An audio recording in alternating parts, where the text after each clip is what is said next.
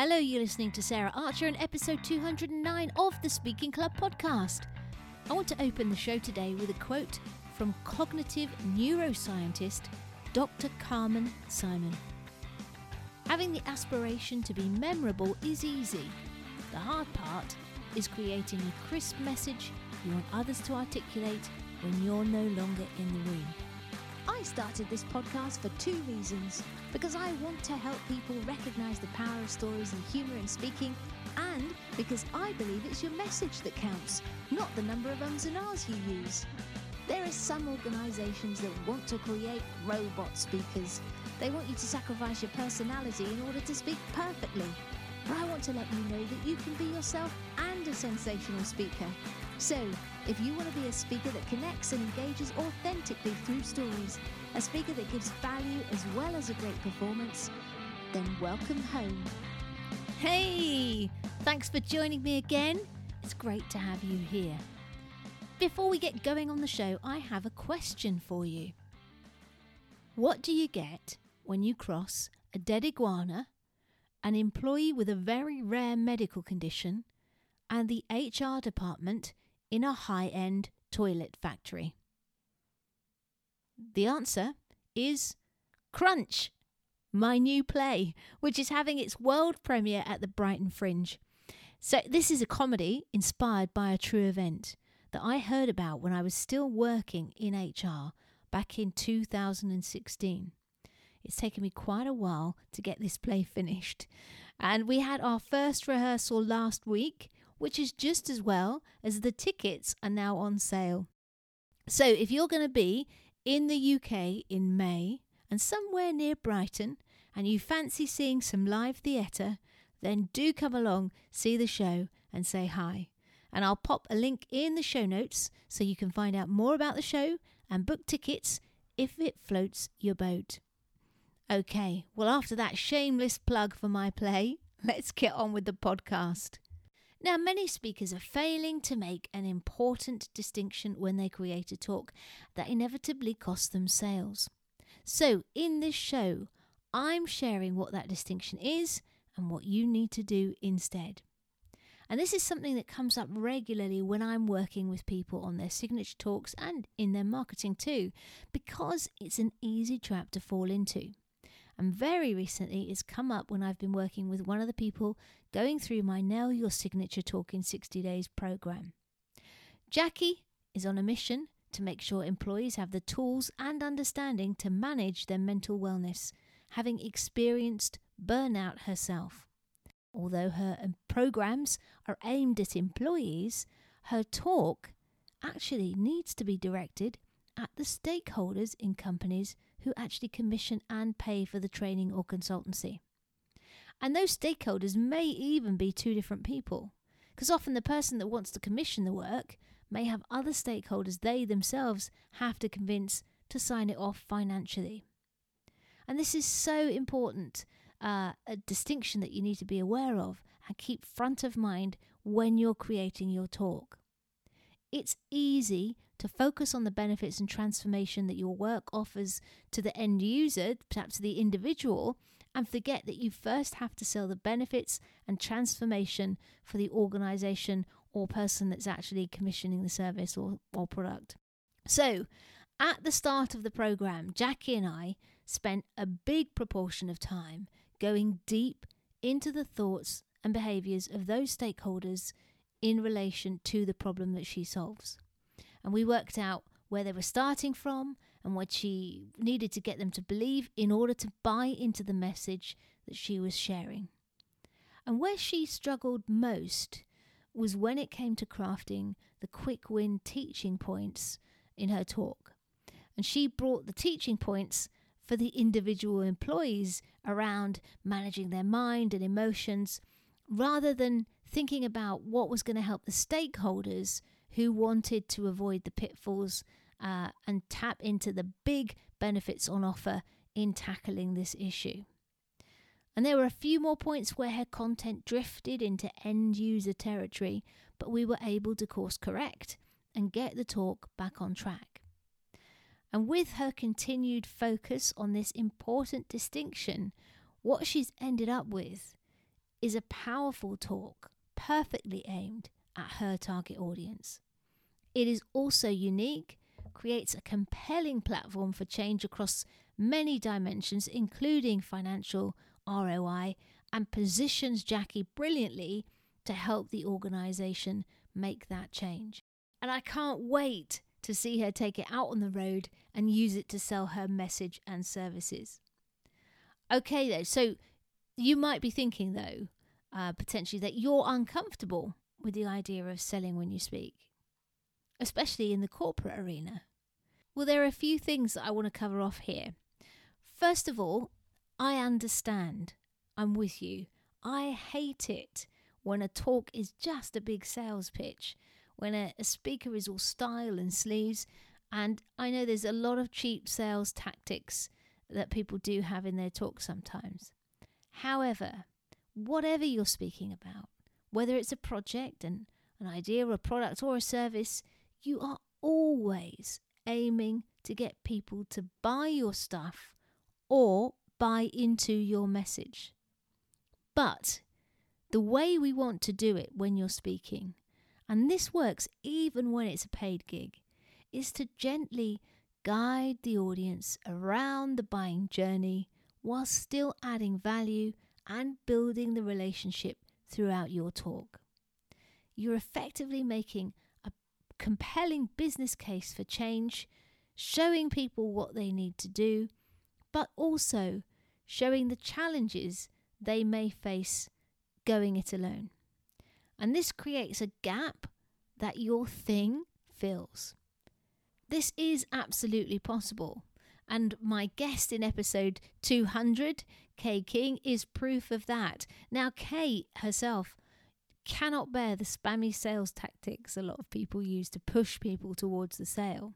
And yet, as you'll hear in more detail in that episode, she converted 10% of her audience with her signature talk, and no one in her audience felt sold to. Maybe you're also thinking, that's all very well, but I'm not sure which stakeholder I need to aim my talk at.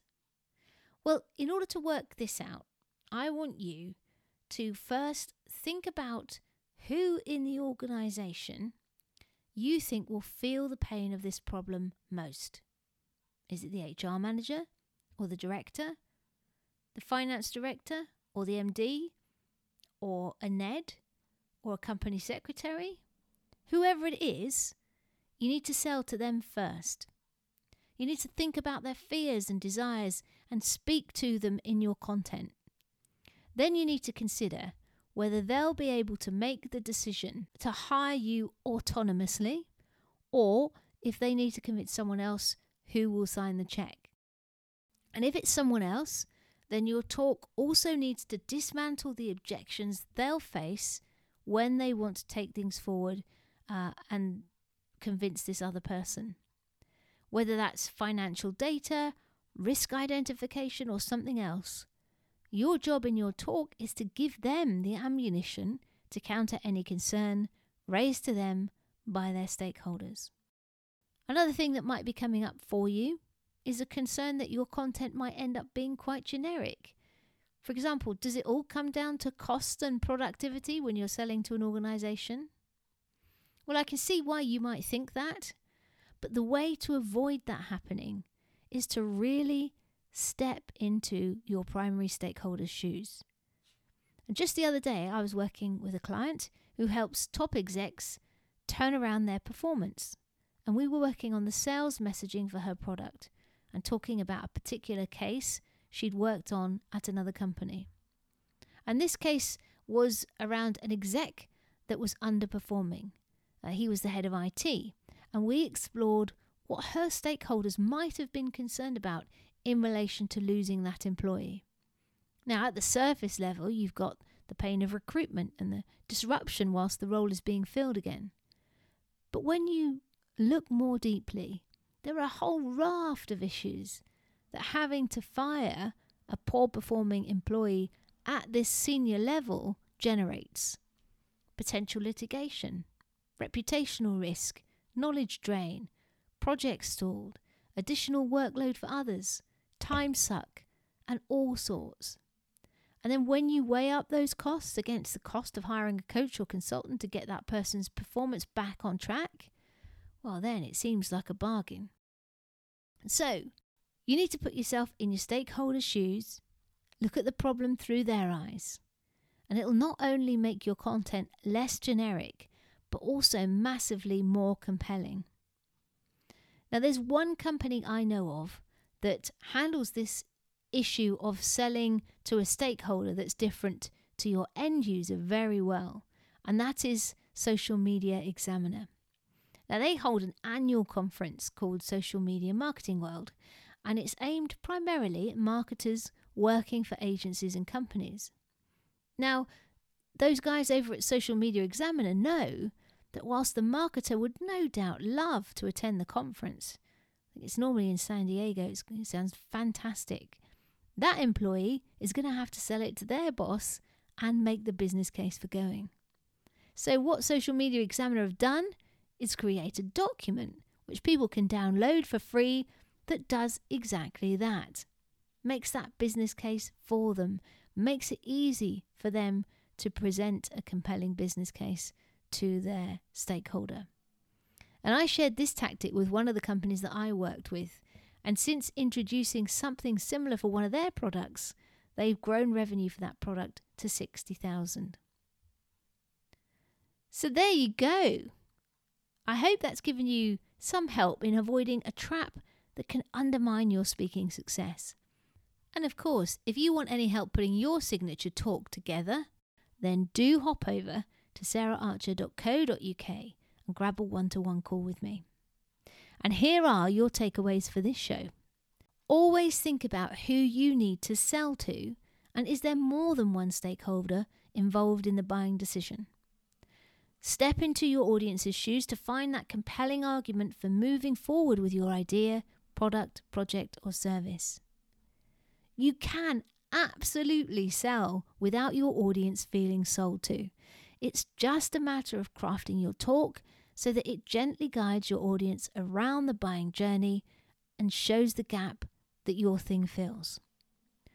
And once created with the right intention and care, this signature talk will become a powerful marketing asset you can reuse and repurpose time and again to grow your audience and income. That's it. So, if this episode resonated with you, do let me know. And you can find me over on LinkedIn, Twitter, or Instagram. I think it's at SarahArch15. And of course, if you enjoy the Speaking Club, please do leave a rating or review over at ratethispodcast.com/TSC. Well, that's it from me again. Next week, I'll be back with part 2 of my interview with Dr. Claire Roberts, where she is sharing how she grew her YouTube channel to over 25,000 subscribers. It's going to be a good one. Until next time, thank you for listening, and don't you forget to go out, grab your life by the nuts, and get cracking. Bye-bye. If you want to be more memorable and engaging when you talk, then you need to share more stories. Stories can help you better connect with your audience and their problems and get them leaning in more powerfully than anything else. And short, snackable stories are great to use in pitches, Facebook Lives, podcasts, videos, keynotes, webinars, blogs, in fact, everywhere to share your message and grow your business. The trouble is that finding your snackable stories and confidently sharing them can feel like a struggle. And that struggle can slow you down or stop you in your tracks.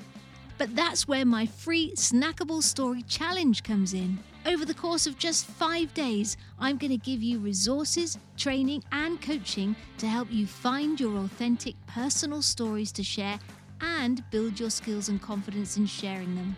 Not only that, but the challenge will guide you towards a tangible result at the end and assets for you to use going forward. The next challenge is starting soon, so to grab your space, go to saraharcher.co.uk/challenge right now.